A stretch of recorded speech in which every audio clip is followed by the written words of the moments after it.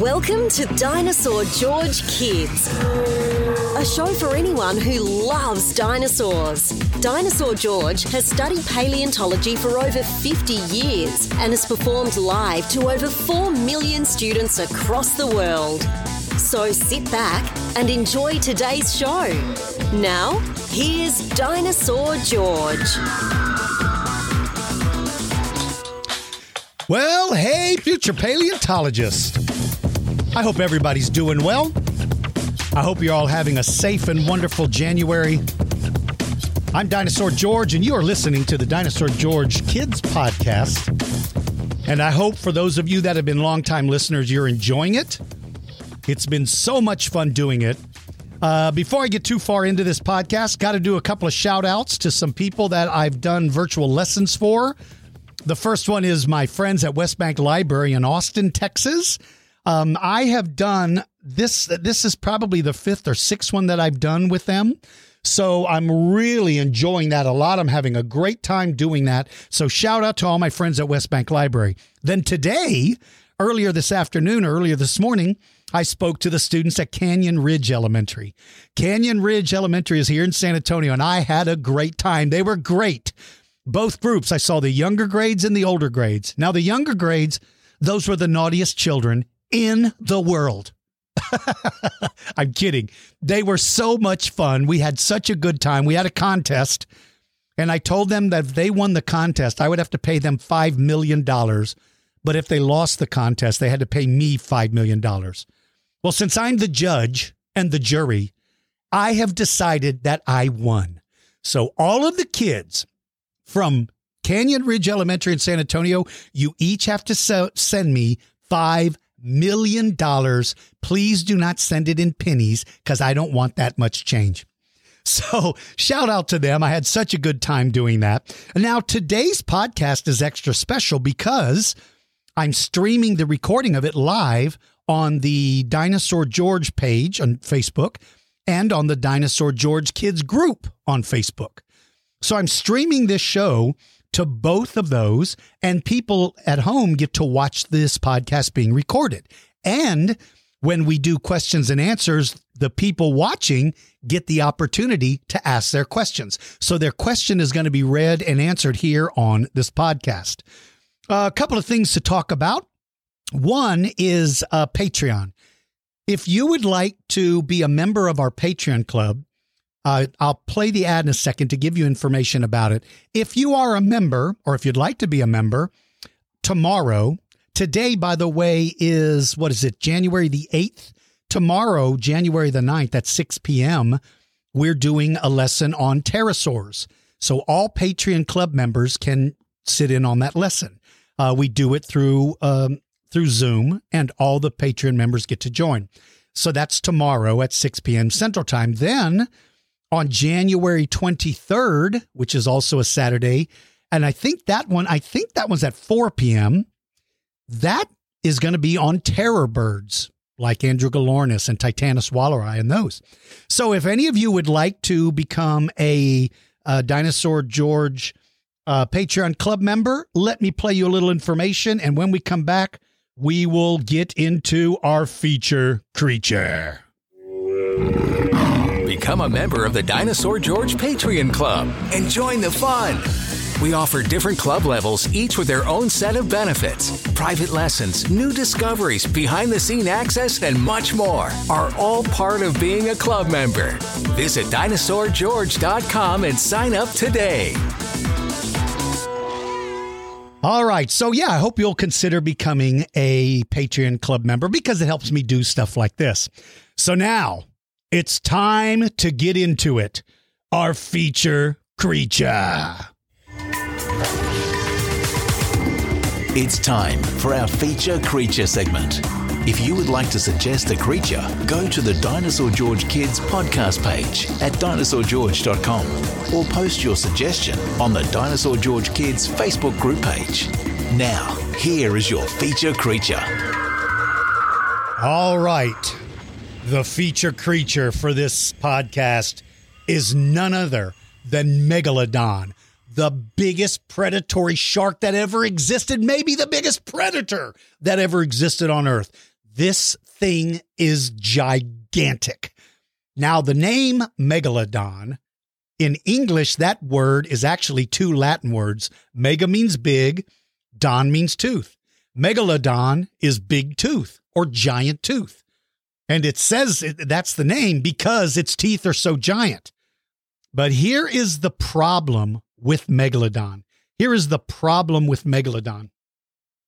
The only thing that fossilizes with Megalodon are its teeth.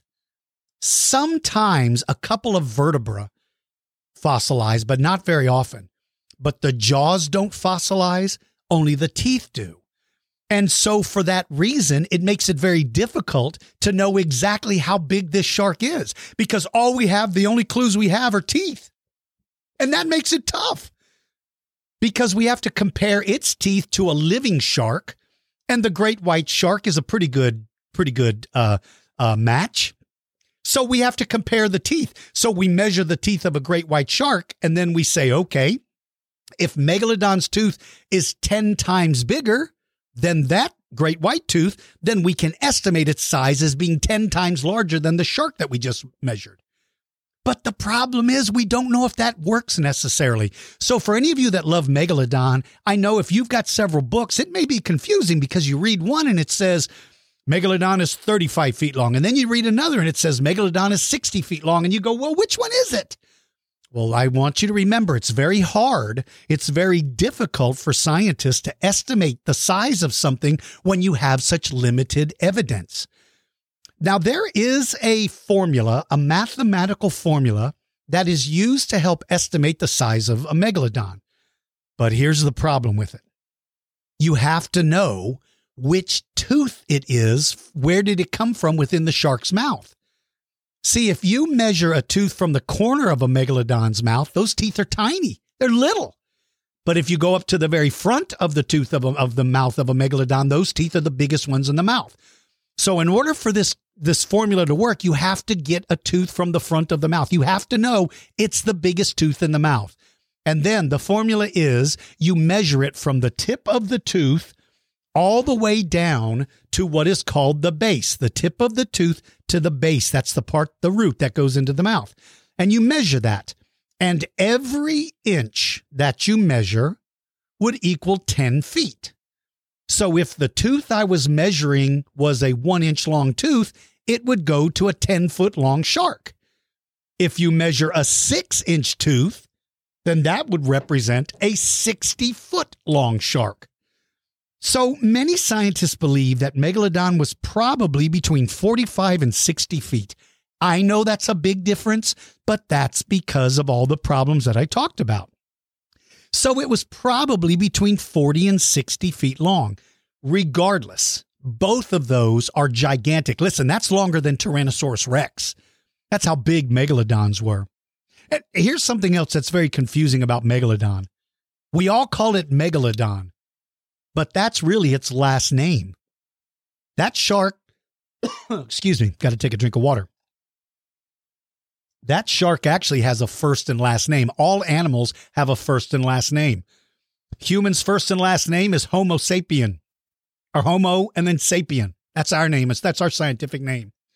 The scientific name for Megalodon, it depends on which scientist you talk to, because they still don't know. Some people think its name should be Otodus megalodon. Otodus megalodon. Other people believe its name should be Carcharodon megalodon. And then I think there's a third one, Carcharocles megalodon. So when you say the name Megalodon, you're actually calling it by its last name. That's not its scientific name. You know, by calling it Megalodon, if you did the same thing with Tyrannosaurus Rex, you would only call it Rex. Did you know that? So when you say the word Megalodon, you're usually talking about its last name, not its first name. If you called, Triceratops. If I called Triceratops by its last name is Horridus. Horridus. So Megalodon is the only animal with whom we call by its last name. I mean, only prehistoric animal, but I just wanted you to know that. Now, as for weight, how much did this thing weigh? Well, estimates go as high as 50 tons. That's 100,000 pounds. How could they weigh that much? Well, because they live in the ocean. And in the water, water supports your body. So that's why whales weigh so much. They don't have to come on land. So their weight is supported by the ocean. So try to imagine a shark that probably resembled a great white shark that was between 50 and 60 feet long and weighing up to 50 tons. That thing would be the most terrifying predator we would ever come across. Now, they're found throughout the world, so Megalodon was very successful. They lived during a time called the early Miocene, all the way up to the age called the Pliocene. So probably between 23 and about 2 million years ago. That's a long time to be on Earth. That's a very successful shark. Megalodon just didn't show up one day and then disappear the next. He was there for a very, very long time. And by the way, Megalodon never saw a dinosaur. Megalodon has nothing to do with dinosaurs. So when people ask me if a Megalodon could eat a T-Rex, the answer is always yes, it could, but they didn't live together. But yes, it could eat something as big as a Tyrannosaurus Rex. But the only way for that would work would be, of course, for Tyrannosaurus to go into the ocean. So I believe Megalodon is out there preying upon absolutely everything, anything that it comes across. So a new discovery that I found to be fascinating about Megalodon, and that is that baby megalodons had nurseries. What's a nursery? Well, a nursery is like an area where you keep the babies. You see, the grown-up megalodons, if there's baby megalodons out there with the grown-ups simply look at them as a snack. They get eaten. So the little megalodons live closer into the more shallow water where the big ones couldn't follow. So it appears that there was a nursery for baby megalodons. So if you and I were alive during the Miocene period and we went in and we went to the coast, we might look and go, hey, look at this. There's like 5 or 6 or 7 little sharks, but they wouldn't be little compared to you and I. They'd be bigger than us. We'd be like, whoa, that's scary. And then you find out, that's baby. Mom and dad are out there in the deeper water. Baby's only here to hide from mom and dad. So the shark was so big, how did it hunt? How did it hunt? Well, I think it probably hunted the same way that modern great white sharks hunt. The coloration was probably the same, so they probably stayed down deep in the water, so that if you were at the surface and you looked down, you couldn't see it because its back was probably dark colored, and its belly was probably white or light colored, so that if you were down in the deep water and you look above you, you can't see it because all you see is white. So it probably hunted the same way, probably by ambush. The one thing megalodons could not do is megalodons could not come into real shallow water. Great whites generally don't come into real shallow water because if they ever get stuck, they can't get back in the water. So megalodons would have had to be in even deeper water than what a great white hunts today. Now, great whites do go out into the deepest part of the ocean, but megalodons wouldn't have a choice. They would have to stay in much deeper water. And that's the only way that they would be able to survive. And that means that their food choices then were a little more limited. Now, if you're hunting along the beach, man, you can catch all kinds of stuff, right? Like pelicans that may land in the shallower water, seagulls, dolphins, seals, otters. Well, Megalodon isn't hunting those animals. Now, what did he hunt? Well, I think he hunted turtles, whales, fish, dolphins, seals, walruses, manatees, other sharks. Megalodons ate anything they came in contact with. But because they were forced to live in a little bit deeper water, then that means that their food sources weren't as great because there's more life living along the shore than there is just out in the open ocean. And the animals that do live in the open ocean are usually very fast. Megalodon is not really made for chasing you down. It's simply too big. So Megalodon is probably an ambush predator that sat in the deeper water looking up, hoping to sense something in the water, either swimming and then attacking. Of course, whales would have been its number one diet. And we do find a lot of whale bones with big gash marks taken out of them where they bit into the whale. So megalodons are absolutely a super predator, totally a super predator and absolutely something that everybody would be terrified to come in contact with. But the biggest mystery is, why did they go extinct? Why did they die? Why didn't megalodons survive? Why? Well, that's a tough question. I think it could have been a number of things. First, the biggest problem with being giant, whatever you are, the biggest problem with being a giant is that when your environment changes, you are usually the ones that suffer the most. Because if there's a break in the food source, you can't go for weeks without eating. You have to eat a lot because you're so big. You can't make it without eating. So if you have a Brachiosaurus and a Micropachycephalosaurus, both plant eaters, living side by side, Brachiosaurus is taller than your house. Micropachycephalosaurus you could hold in the palm of your hand. If the environment changes and plants don't grow as quickly, who do you think is going to be the first one to die? Brachiosaurus, right? Because he's big. He needs more food. But the little Micropachy, that little guy's like, hey, I can find scraps. Well, that's one of the reasons that, in my opinion, I think Megalodon could have gone extinct, is if there was any kind of change in the environment. And if that change affected life in the sea and the food chain broke down, then that would have an impact on the biggest animals first, like whales, like Megalodon. Second reason could be the behavior of whales and other prey items. You see, living with a predator like Megalodon, you better figure out quickly how to stay away from it. Whales might have figured out a way to stay away from a Megalodon, and let me tell you what that is. Sharks get their oxygen from the water. They swim with their mouth open. The water flows into their mouth and across their gills, and their gills are grabbing the little oxygen that's in the water, and that's how they breathe. The warmer the water, the less oxygen there is in it. So water that's really warm doesn't have as many oxygen molecules, and therefore the animals that live in warm water have a hard time breathing unless they're specialized. So what if the ocean temperature started to go up in the world? What would happen? We talk about that today. We don't think about it. Everybody goes, ooh, the water would be warmer. Well, that's not the way it works. If the ocean temperatures begin to rise, it could affect all life in the ocean. So what if there was a rise in the water temperature? Or what if whales figured out the safest place to go is to the equator where the water is warmer? Now, Megalodon can follow them, but here's the problem. If there's not a lot of oxygen in the water, Megalodon is going to have a hard time breathing, a hard time getting its breath, right? And if you can't breathe, you can't move as fast, you can't do the things you need to do. Whales don't get their oxygen from in the water. They get the oxygen from outside, like you and I.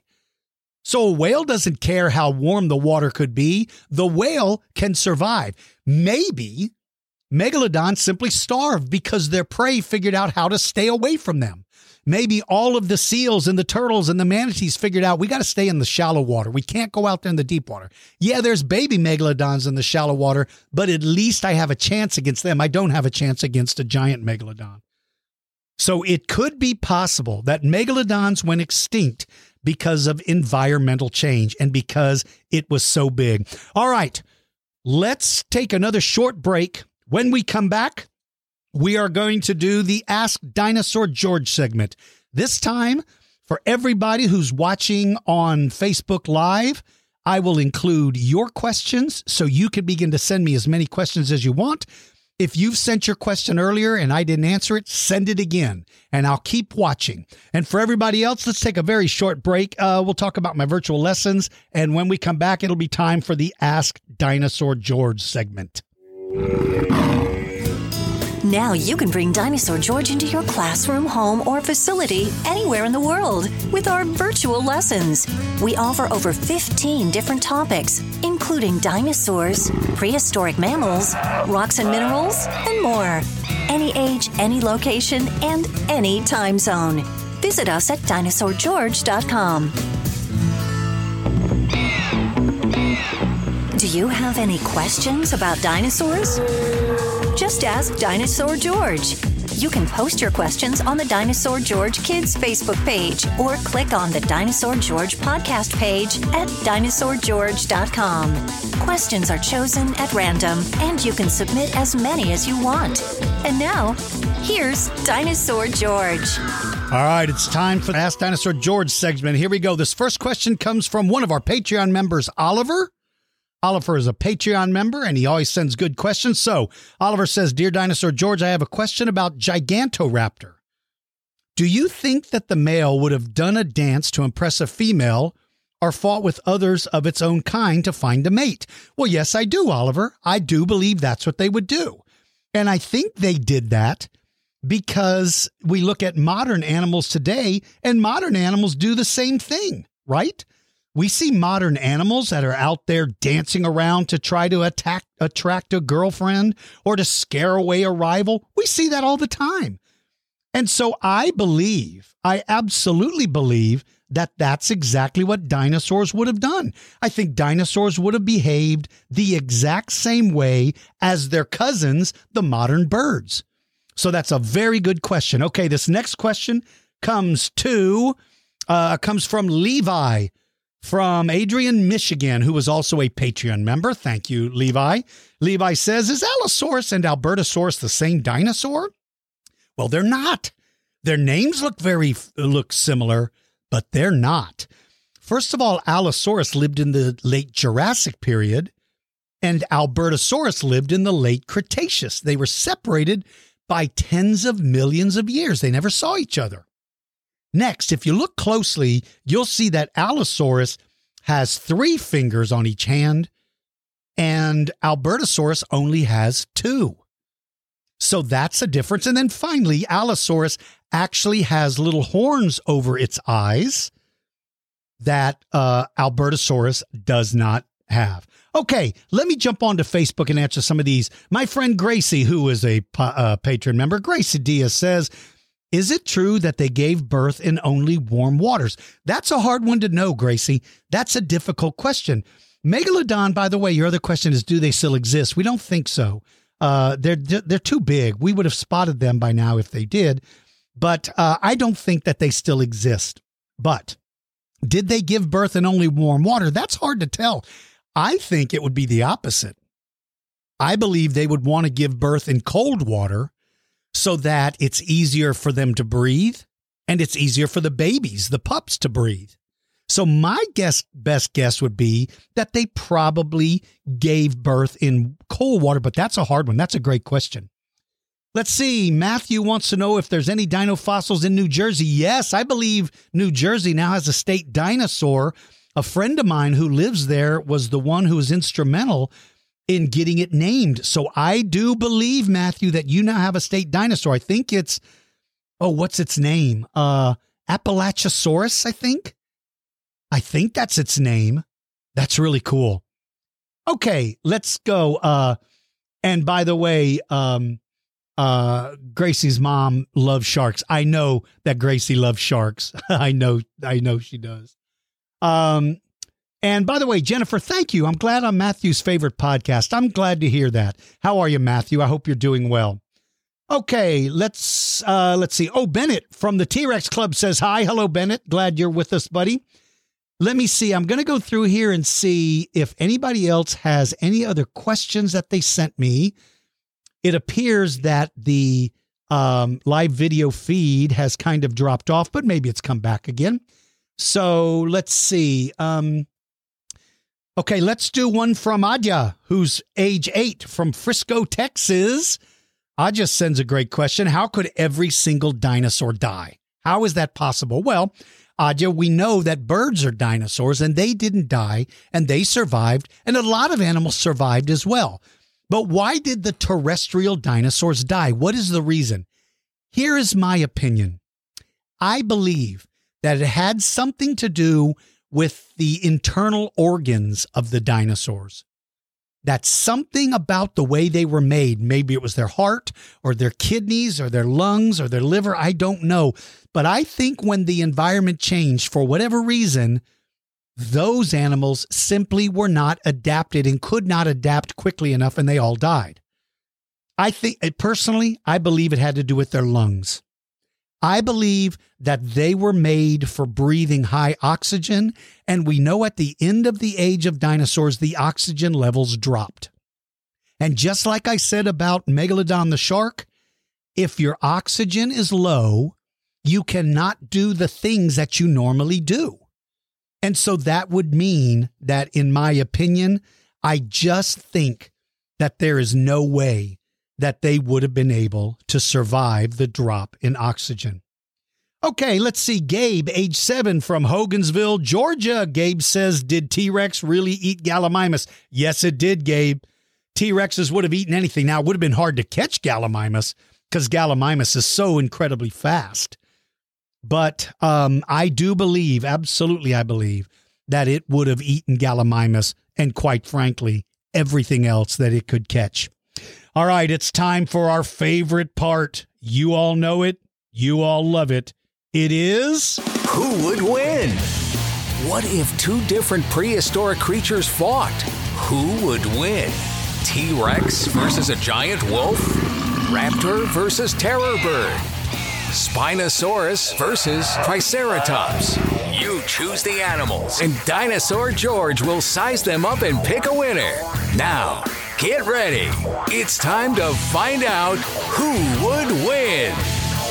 All right, my friends. Everybody loves this segment. It's so much fun. Now, to submit a who would win, you have to be a Tyrannosaurus member of the Patreon Club. If you're not a member of the Patreon Club, you can still submit Ask Dinosaur George questions. You can do that, and there's 3 ways you can do that. You could go to the dinosaurgeorge.com website, and you can go to the Dinosaur George Kids podcast page on that website, and there's a form that you can fill out and send, and we'll get it, and I'll try to add it. Or you can post your questions on Facebook. So, this week's Who Would Win comes from Levi, who just happened to be the one that sent us an Ask DG. So good job, Levi. Levi wants to know who would win, Tarbosaurus versus a T-Rex at night. Ooh, a fight in the dark. Ooh, brother. Ooh, brother. This is going to be crazy. This is going to be crazy. So, Tyrannosaurus has everything over Tarbosaurus. It's bigger, it's stronger, it's faster. It may not have been faster, but it was big and strong and dangerous. So I absolutely think that Tarbosaurus is not going to be able to defend himself over Tyrannosaurus Rex because he's just not strong enough to do that. He's just not strong enough. Even though it's in the dark, I believe, in my opinion, Tarbosaurus wins. And the last one comes from my friend Emilio Raptor, who is a member of the Tyrannosaurus group. Emilio Raptor wants to know who would win, Suchomimus or Baryonyx. Whoa. Now here you have 2 evenly matched dinosaurs. Evenly matched. So who would win in that fight? That's a tough one, Emilio. You gave me a super hard one. I'm going to say Suchomimus. Why? Because I like it better than Baryonyx. That's the only reason why. I like Suchomimus. I think he looks cooler. Baryonyx has some dangerous weapons, but so does Suchomimus. So in my opinion, I believe that Suchomimus would be the winner. All right. We are now... And here's one other thing about being a Tyrannosaurus Rex or Tyrannosaurus member of the Patreon Club, and that is you get the opportunity to be interviewed. You get to be interviewed. So let's listen to the interview I had today with our friend Noah. All right, today's Tyrannosaurus Patreon Club member is Noah. Noah was one of the original Patreon Club members. And Noah is a good friend and knows so much about dinosaurs. I actually think I ought to quit my job, turn my whole company over to Noah, and then it can become the Dinosaur Noah Company instead of Dinosaur George. Noah, how you doing, buddy? I'm doing great. Man, it's so good to hear from you. So Noah, you and I, every time we do a lesson, you always log in early, and you and I always get early time to talk. I shouldn't say that because now everybody's going to hear it, and they're all going to log in early. So, but I have such fun conversations with you because you know so much. How old are you, first of all? I'm 11, about to turn 12. My birthday's on February the 2nd, so can't wait for that. Man, that's right around the corner. So you'll be 12. Well, let me tell you something. The knowledge you have, as much as you know, whenever I'm talking to you, I forget that you're 11 or 12. It feels like you're 25 or 30 years old. So how long have you liked prehistoric life? I don't even remember when I started. I started watching dinosaur documentaries when I was 4 and 3. I've loved dinosaurs forever. I do not remember when I started loving them. What is it about them that you think is so interesting? I mean, they're mysterious. We don't know that much about them, and there's so much to learn. And I mean, they're so big. Yeah. And how successful they were. Right. They're just majestic animals. You know, it's funny you talk about being successful, because one of the things that always bothered me, and it still does today, is when people talk about the failures of dinosaurs, that they were failures, and they don't understand that we humans have been on this earth for a blink of an eye. They were here for 100 million years. So I always get frustrated when people talk about them being failures. I like your opinion about how successful they were. So I know this is a hard question, but I got to ask it. What is your favorite prehistoric animal? Oh. And you can only pick one. So no getting away with, I like them all. I'm not going to let you get away with that. You have to pick one. And today, this is going to be for the world to hear, Noah. Who is your favorite prehistoric animal? I have about 6 favorites, but right now I'm in a Troodon mood. Right. So Troodon today is your favorite. If I asked you this tomorrow, it would be somebody else. So why do you like Troodon? I mean, he's the smartest dinosaur, and I mean, he's nocturnal. Yeah. And nice. He's omnivorous. Nice. And he's one of the first dinosaurs found in North America. Isn't that incredible? That's really cool. And I don't blame you. And, you know, a lot of times people dismiss the smaller dinosaurs because they love the big ones. And I understand that. That's cool. But I'm with you. I like some of the smaller ones, and Troodon being not tiny, but being a smaller dinosaur, I think he's pretty incredible. You've said this to me a couple of times, that you seriously are wanting to become a paleontologist. Do you still feel that way, first of all? And second, have you given any thought yet to any sort of college that you might want to choose? I still want to be a paleontologist. I would do about anything to become a paleontologist, even jump off of the Empire State Building, probably. Well, that wouldn't be a good career choice. That would be a good career move, because all the way down, you'd be screaming, I'm going to be a paleontologist. But it's when you get to the street level that problems begin. So have you thought of any schools yet at all? I mean, you're still very young. There's no reason to start, but have you given any thought to that yet at all? I've actually given a lot of thought. I really want to go to the University of Alberta. Yes. It has Philip J. Corey, my favorite paleontologist. Oh, yeah. Yeah, it's incredible. I'll tell you something to make you jealous. When I was in Canada once, I had dinner with Dr. Curry and his wife, Ava, and they took me into the university's prep room, where I got to see all the skeletons that they were prepping. And I got to hold in my hand a complete baby Chasmosaurus. A baby Chasmosaurus. I got to touch a Styracosaurus skull, 2 Centrosauruses. So the greatest thing of if you choose to go to school there is that they have access to so many digs that you'll get to go. You know, I have a lot of young people ask me, where's the best college to go to become a paleontologist? Well, first of all, you have to decide what kind of paleontologist you want to be. Do you want to study dinosaurs? Do you want to study fish? Do you want to study mammals? And different schools have different specialties. But Alberta, that school, you're right there. I mean, you get to get on a bus and go dinosaur hunting. How cool is that? I really want to go there. It would just be awesome. Yeah. Well, especially you would be able to go down into the collections room and look around and just like a little kid in a candy store, like a kid in a toy store. You don't know what to look at first. There's so much stuff.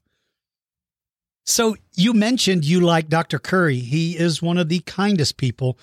When did you learn about Dr. Curry? Like, did you see him on like a TV show, or did you read about him? Do you remember how you learned about Dr. Curry? Well, when I first learned about Dr. Curry, when I read a book, it was The Ultimate Dinopedia by National Geographic, and it had these famous fossil hunters in it. And I mean, you can't not have Dr. Curry in that. I mean, he's done so many things. Right. Then over time, I started to really like him. Then I started getting some books about his travels. And then finally, I emailed him, and I was very nervous about that. And he responded, and he is so, so kind. Yeah. I'm glad to hear that. He is truly one of the nicest people you will meet in paleontology. Very, very kind, very courteous, very respectful. He is a true gem for the world of paleontology. And I'm glad you wrote to him and that he wrote you back. That's very good, because those guys are bombarded with a lot of things. So I'm glad he wrote you back. I was shocked, really. I mean, it's one of the world's most famous paleontologists who emailed a kid in Round Rock, Texas. I mean, middle of nowhere. I didn't even know what a Round Rock, Texas was before I moved there. Right. Well, that's cool. So yeah, how cool is that? You're sitting in the city of Round Rock, Texas, emailing a paleontologist in Canada, and he responds. That had to be an exciting moment for you. So, one of the things about paleontology is a lot of times people they only think of dinosaurs when you think of paleontology, but you like all sorts of animals. Are there other groups that you like? Are there other time periods other than the Mesozoic that you find interesting? I'm really interested in the Carboniferous and Nice. the giant insects and amphibians, and so much was going on in Carboniferous. I really like Orthopleuria. He's a really close, basically a giant centipede, and Right. I've always liked him, and I love freaking my mama out about it. Good for you. I'm glad you're doing your part. That's the job of a young man. Drive your mother nuts. Congratulations for being a successful young man. Yeah, I agree. The Carboniferous period is very odd with all the oddities and the big insects. And, growing up, I went through phases. You talked about how this week you like Troodon, and then tomorrow it could be somebody else. I was the same way, only there was a time that I started learning about the Permian. And the creatures in the Permian are just weird. Yeah, I like the Permian a lot. But I guess over the last 10 years, my focus has been Cenozoic. A lot of the mammals, the terror birds, all of those. I like those. So you're also a big fan of the Cenozoic era, right? Speaking of tailboards, I intend to study tailboards when I grow up because not too many paleontologists are studying them. And there's so much to learn about them. And I mean, these wacko boards that ate horses. I mean, it's kind of mixed up word around there. That's right. And you know what? For everybody listening, speaking of that, on January the 23rd, if you are a Patreon Club member and you are a T-Rex or a Raptor Club member, we're doing a lesson on terror birds on the 23rd. So if any of you are listening to this and you want to be in that lesson on terror birds, you need to become a Tyrannosaurus or a Raptor Club member on Patreon. If you're a Tyrannosaurus member like Noah, you get the opportunity to be interviewed for a podcast, which is cool. But only the T-Rex members, that's our highest level. Only T-Rex members have that option. So yeah, I'm looking forward to that. I'm bringing to that class, that lesson, Kellenkin. I have a skull of a Kellenkin. So he's going to be sitting in here in the studio with me. So you'll be seeing a Kellenkin skull. How cool is that? That'll be really cool. I cannot wait for that lesson. It's going to be awesome. It really is. Well, so let me ask you, have you ever been to any museums that you like? Have you been to museums that you've enjoyed? I've been to the Austin Museum of Natural History and the Houston Museum of Natural History. Right. The Houston Museum was probably my favorite. Yeah. And the Austin Museum has less dinosaurs because it's more of a poor man kind of town. Right. And while the Houston is more Mesozoic because Robert T. Bacher was there. I mean. Right. Have you ever met Dr. Bacher? No, I haven't met Dr. Bacher, but it's my daddy's favorite paleontologist and one of mine. Yeah. I'd love to meet him. Yeah, Dr. Bacher is incredibly nice as well. It's a great industry because most of the people you'll meet are very nice, very fun to get to know, and Dr. Bacher is one of them. Well, I hope one day you get a chance to meet him. Yeah, the Houston Museum, as far as Texas goes, is one of the best. It's pretty spectacular. There are some amazing things. So if there is one museum I wish you would get to visit, it would be one in Utah, in a place called the Museum at Thanksgiving Point. That is the coolest museum. I walked into it. I didn't know what to expect, but when I walked around, I couldn't believe it. First, when you walk in the front door, there's a Torvosaurus skeleton greeting you. How many times you get to see Torvosaurus? No, never. Almost. Exactly. So there's a big Torvosaurus in the hall greeting you. Then you go in, and as you walk through the museum, you're traveling back in time. So you start off with the Devonian, and you're walking, and it looks like there's water under your feet because it's a glass floor. But you look below, and you see trilobites and all these cool animals, sea scorpions, all on the floor under you. So as you're walking, it's like you're walking across the top of the ocean. And then from there, you start moving into other time periods, and all of a sudden, you turn the corner, and they have 2 adult Tyrannosaurus Rex skeletons fighting with each other over a dead duckbill. Like, you get to walk under them. You're standing under 2 full-size T-Rexes.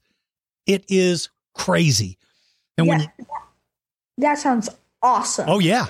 And by the time you get all the way to the end, the last thing you see is woolly mammoths. But it's a mammoth skeleton being attacked by human skeletons. So it's all human skeletons and mammoth skeleton with spears, and like the mammoth is stepping on one of the human skeletons. It's a scene of all skeletons, but it looks crazy cool. They even have the mouth of a megalodon, like the full model. So anyway, that's a place I hope you get a chance to go. Well, Noah, listen, I enjoy so much getting to chat with you. I have so much fun talking to you, and especially before we do before the meeting starts. It's always fun to get a chance to sneak a conversation in with you before. Of course, like I said, I've just ruined it. So now everybody's going to log on 30 minutes early. But yeah. But you know so much about prehistoric life. And finally, you always come up with the best who would win scenarios. Those are the best. And I try to include one in every single podcast. All right, here's your last question. This is going to be the toughest one. If you could see one living prehistoric animal, now you would be safe. It's not like it would eat you or anything like that. If you could travel back in time, walk right up to one prehistoric animal, you get one, who you picking?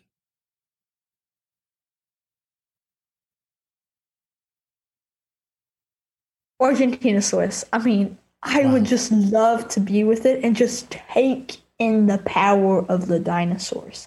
Just to take in the power of the dinosaurs. Argentinosaurus would be the best representative of that because, I mean, it's so huge. You could just feel the power of the dinosaurs.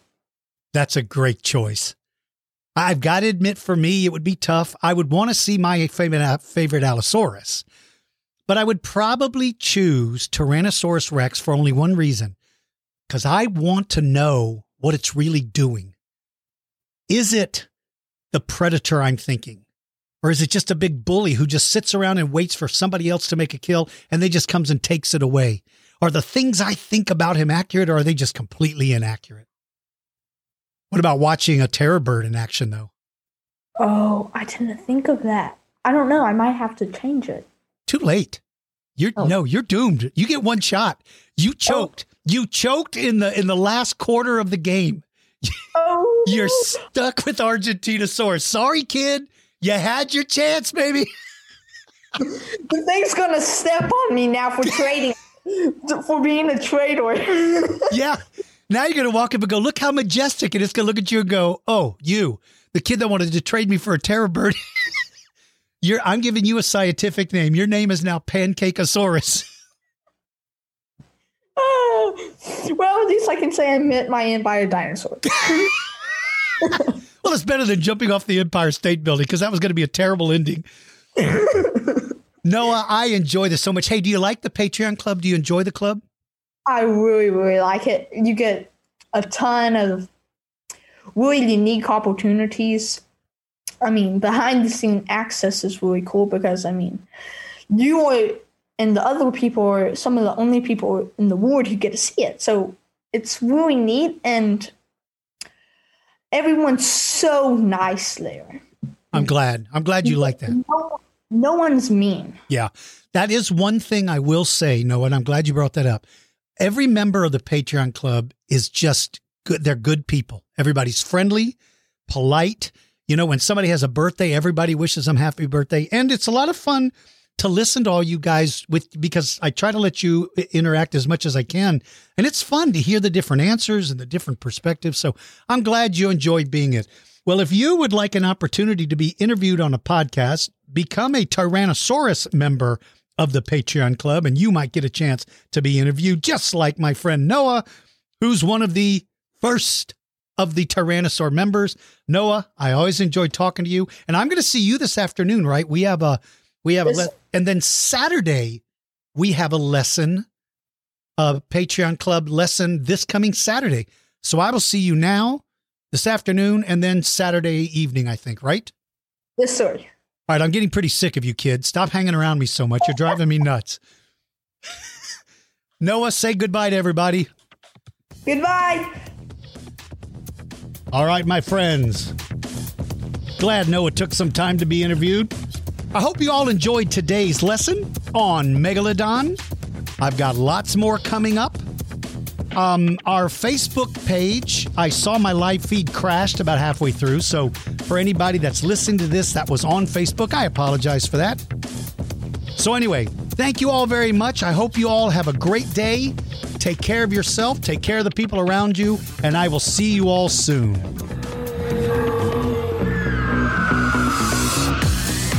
Thank you for listening to Dinosaur George Kids. Join the Dinosaur George Kids Facebook group, become a member of our Patreon club, and check out our website store for cool fossils, rocks, and crystals. Visit dinosaurgeorge.com for details. Until next time, keep digging for knowledge.